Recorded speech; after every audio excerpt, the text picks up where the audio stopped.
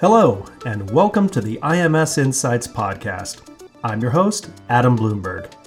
Today we're speaking with IMS Senior Jury Consulting Advisor, Dr. Mary Jo Patera, about the witness preparation process, factors affecting witness credibility, and how to increase comprehension based on juror psychology. Dr. Patera is a psychology and communication expert with more than 30 years of consulting experience in complex litigation. In addition to being a jury consultant, Mary Jo has prepared hundreds of witnesses for depositions, trials, arbitrations, and congressional hearings. She is a frequent national and international speaker on juror behavior and witness preparation methods. Thank you for joining us today, Mary Jo.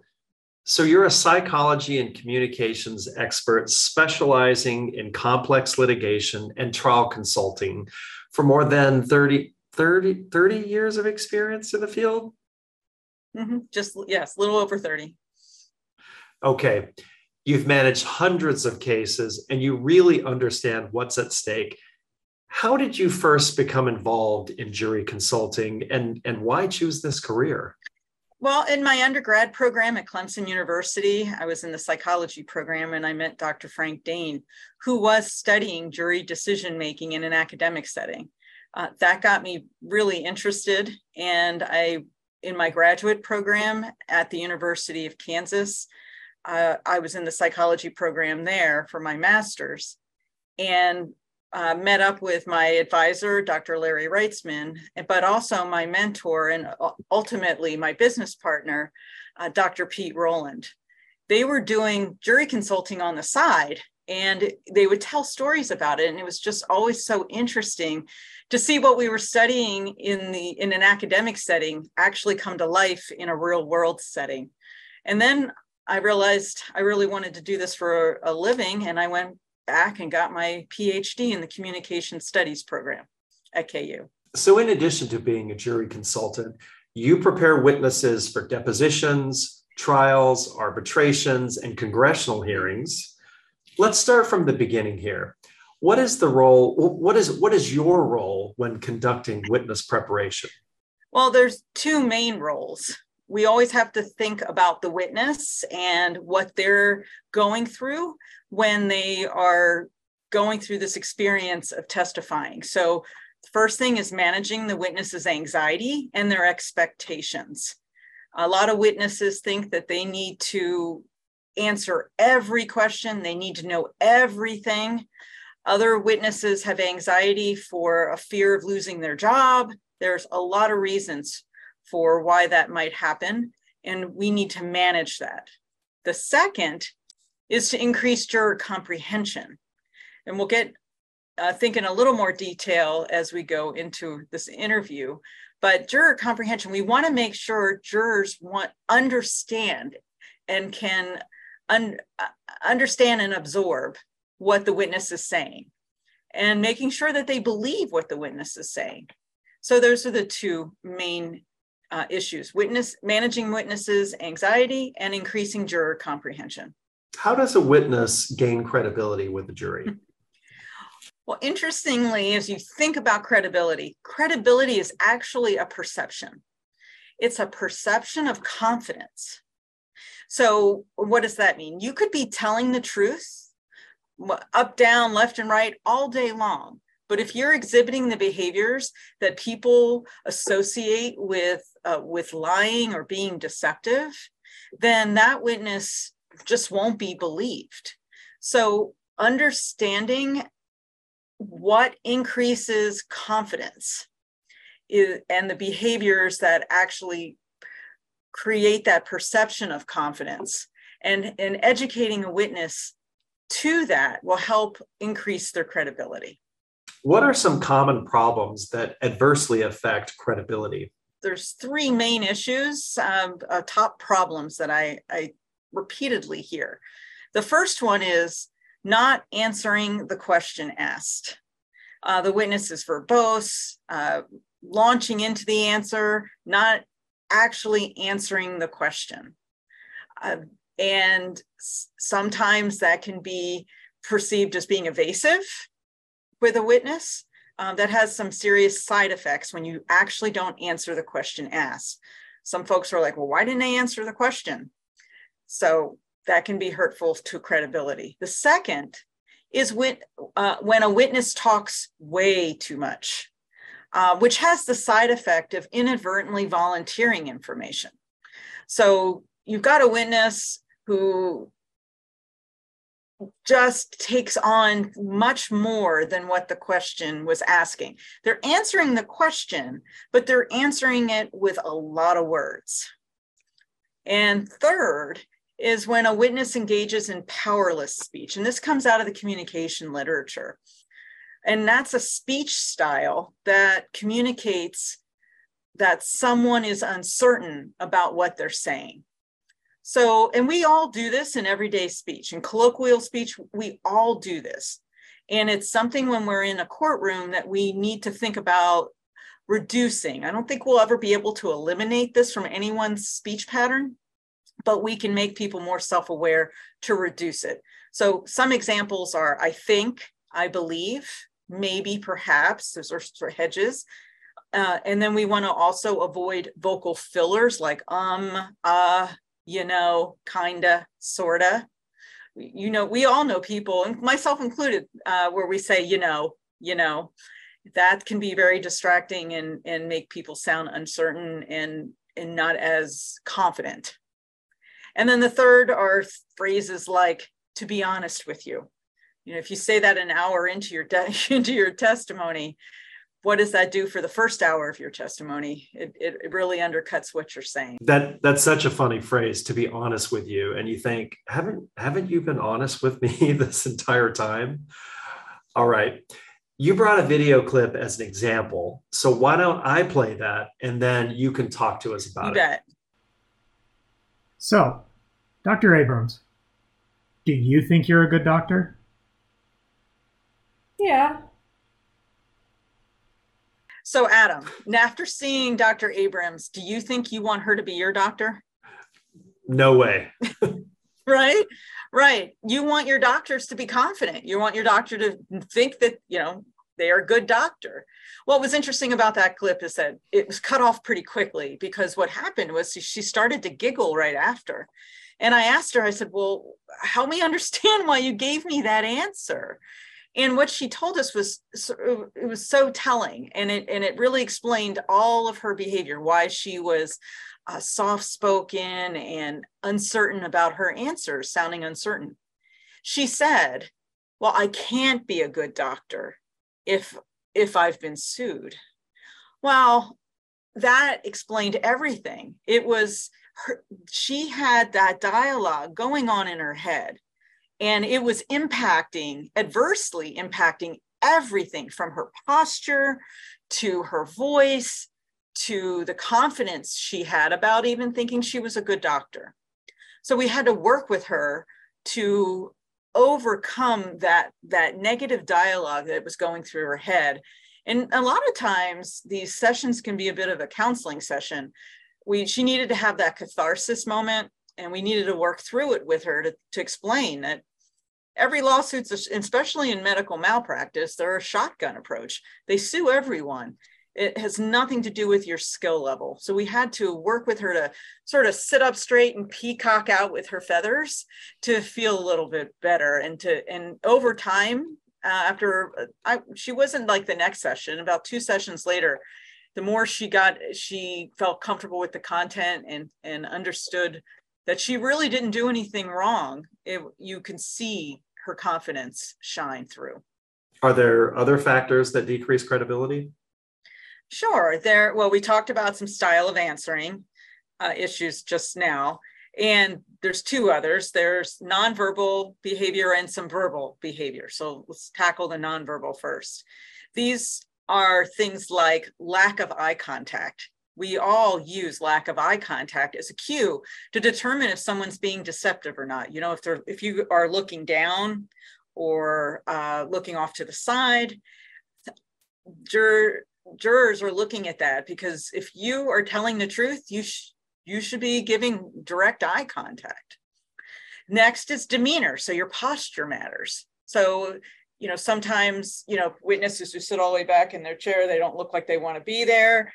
There's folks who hunch over, they look like they're not comfortable with their testimony. So you want to sit up and you want to have a comfortable posture, because it really, your posture communicates if you want to be there or not, or if you believe in what you're saying. Fidgety is the third one in that category. So if you're fidgeting, you're playing with a pen, your hair, other things like that, fidgety, talking with your hands a lot. I mean, I do, but you got to be careful about how much you do everything in moderation, of course. Then fidgety also makes people look nervous and like they assume that they're not comfortable with the truth. That's so interesting that somebody's body language can have an adverse effect on his or her credibility. What about the next category, verbal? So we want to watch our tone when we're talking, particularly expert witnesses, because experts can tend to, they want to have a sense of knowledge. They want to express their knowledge, but they want to be careful not to veer over to arrogant. It's a bit of a continuum. You want to be humble. There's humble on one side and there's arrogant on the other. And you want to find something in between. A humble confidence is what you want. And finding their inner teacher is very helpful. So you want to avoid having an aggressive tone, an arrogant tone, certainly never a condescending tone. And we never, ever want to be sarcastic. The courtroom is never the place for a witness to try to one-up the attorney. Because what jurors tell us, they tell us the truth's the truth. You don't need to be defensive about the truth. You don't need to be angry about the truth. If you're sitting squarely in the seat of truth, then the truth's the same on direct as it is on cross. So we don't have to have verbal tone when we are testifying. We just need to be ourselves and tell the truth. Since you meet with all sorts of witnesses, we've got corporate, fact witnesses, expert witnesses, I'm guessing that many of them are testifying for the very first time. That's got to be nerve-wracking. How do you help witnesses manage their anxiety? Well, there's a couple of strategies. The first one is to help them put their testimony into perspective. In other words, define the scope of their testimony. Many, as I think I mentioned earlier in brief, but many witnesses assume that they are supposed to answer every question, regardless if they know it or not. Others feel they have to do it to appear helpful, because if they don't answer every question, they think that they're going to either look incompetent or trying to deliberately not be helpful. And that can be overwhelming for any witness. So the idea is that we want to help manage that anxiety, manage that overwhelming feeling, so that they understand that they're just a piece of the puzzle. They're not responsible to cover the entire picture of the puzzle, but they are a one piece of that puzzle. And when you put all the witnesses together, that's what creates the overall picture.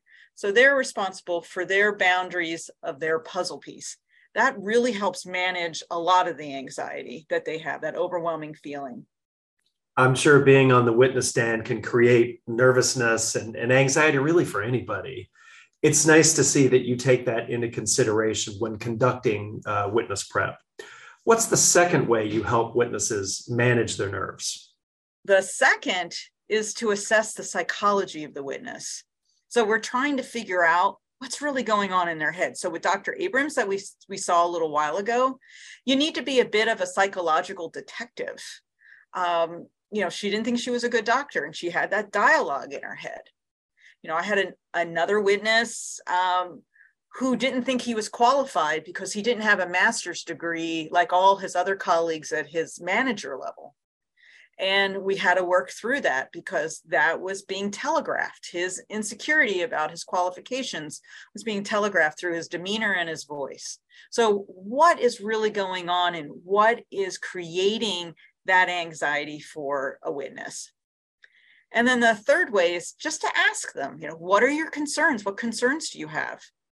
In other words, what are their deer in the headlight questions? Because if you can get over those concerns and make them feel comfortable with the answers to those really difficult questions, they're going to feel much more prepared and much more relaxed to be able to answer them because they know they have an answer for that difficult question. Are there any other reasons to explore or to be aware of? Well, in terms of witnesses having anxiety, other reasons for anxiety, well, if they're afraid of losing their job, they're afraid of letting people down, they're afraid of making a mistake, afraid of looking incompetent. Those are all good reasons for a witness feeling having that high level of nervousness and anxiety, and trying to figure that out and asking them those questions helps them have that catharsis moment, and that gives you that opportunity to work through that. All right. Let's say you're starting from scratch with a witness. What's your process?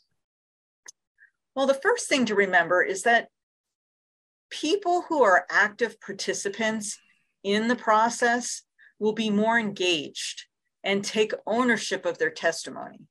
So it's just like school. When you would study for a test, the more active you were in the learning process, some people would recopy their notes, some people recite it out loud. Those folks did better on the tests because they were absorbing the information and taking ownership. It's the same lesson here for our witnesses. So how do you do that? Well, it's important to give the witness something to do, something active to do before your very first session. And I have 2 exercises that I ask counsel to pass along to the witness before they arrive. I playfully call that homework, witness homework for them to do. Now, this homework helps us know if the witness is engaged and on the same page as the attorneys on what that witness's puzzle piece actually is. So for instance, if the witness doesn't do their homework, well, that tells us we may have a difficult witness, someone who's not taking the process seriously, and that's going to take a lot of time. Or it could mean that a witness who has too much anxiety to even manage doing the homework. It's just overwhelming. They don't know how to handle addressing and actually completing the homework. So that's really helpful, and it gives us a baseline for the witness coming in. But it also tells the attorney if they do complete the homework, if the witness is aligned in understanding their particular role. We've been talking about how to get witnesses to feel comfortable within the environment, how to be credible, some tools with dealing with their anxieties. So now we've got them ready.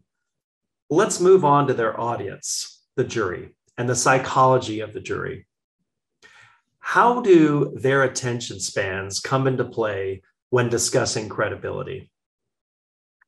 Well, sure. We need to think of ourselves as humans and how all humans think, and our jurors in particular. And it's really important to remember and think about, how do jurors digest the testimony? How are they absorbing it? And there's 2 key factors that impact that process. First is short-term memory, and second is our attention spans. So first, with the short-term memory, is that we all have limited capacity to process information. I mean, that's why, if you think about it, why phone numbers are only a certain length. Because we can only remember, the research has shown that we can only remember a certain length of a string of numbers. If it's too much, if it's longer than that, we have trouble remembering. So a lot of the PIN codes you have for your ATM, there's a reason those numbers are also a certain length. And it's similar to if you go to a party and you get introduced to 10 people. You'll tend to remember the first few names and maybe the last 2 names, but the folks in the middle, you don't remember any of those names. It's because we have a short-term memory, limited capacity to handle that information. And when we get overwhelmed, we just can't hold on to it, which takes us into the attention span. So not only do we have a limited capacity to remember, we also don't want to spend a lot of time thinking about stuff. we're cognitive misers. We really don't want to spend time, and our attention span is super short. And our phones have been a real culprit in making that even worse, because when you're on your phone and you're waiting for a page to load and it doesn't load in like 2 seconds, we're on to something else. And so jurors aren't willing to wait for a very long answer. They want the answer up front and quick. So it's important taking these two things into consideration about, what do jurors actually hear and what do they remember? And again, it's the primacy effect. They remember that first part and they kind of blur the stuff in the middle of a long answer. And they might remember some of the ending if it sounds like an ending. So given these issues, how do we help jurors here remember what the witness is saying? Well, the solution is keeping a witness's answer short and direct. So I have a 3-sentence rule, so no more than 3 sentences. And having short answers actually has 2 benefits. First, jurors can absorb the information in bite-sized pieces, and shorter answers are perceived as a witness being more confident and more knowledgeable. Now, you brought an example, a demonstrative on how to approach this when discussing with a witness. Why don't you show us what you got? So what I like to, the analogy I like to use is think of the question and answer like a ping pong game, okay? And we want to have our question and answer ping pong. So when the attorney asks question, hits the question to you, you want to hit the question back, okay? And it's a question, answer. What we don't want to do is the attorney hits the question to you and you lob the answer back. Because what happens with the lobbing of the answer back, it's too long, it's hard to follow, and the jurors can't absorb it because it's not in a bite-sized pieces. We want short, direct answers so jurors can take bite-sized pieces so that they can absorb it in their short-term memory. So you could have one question and a really long answer, and jurors will probably just catch the first sentence and the last sentence, or you could break that up into pieces, and jurors will be able to absorb each of those questions because it's easier for them to hear it and absorb it. What a fantastic explanation and visual. Thank you for that. Thank you to Dr. Mary Jo Patera for speaking with us today, and a special thanks to our listeners. IMS has delivered strategic litigation consulting and expert witness services to leading global law firms and Fortune 500 companies for more than 30 years in more than 40,000 cases.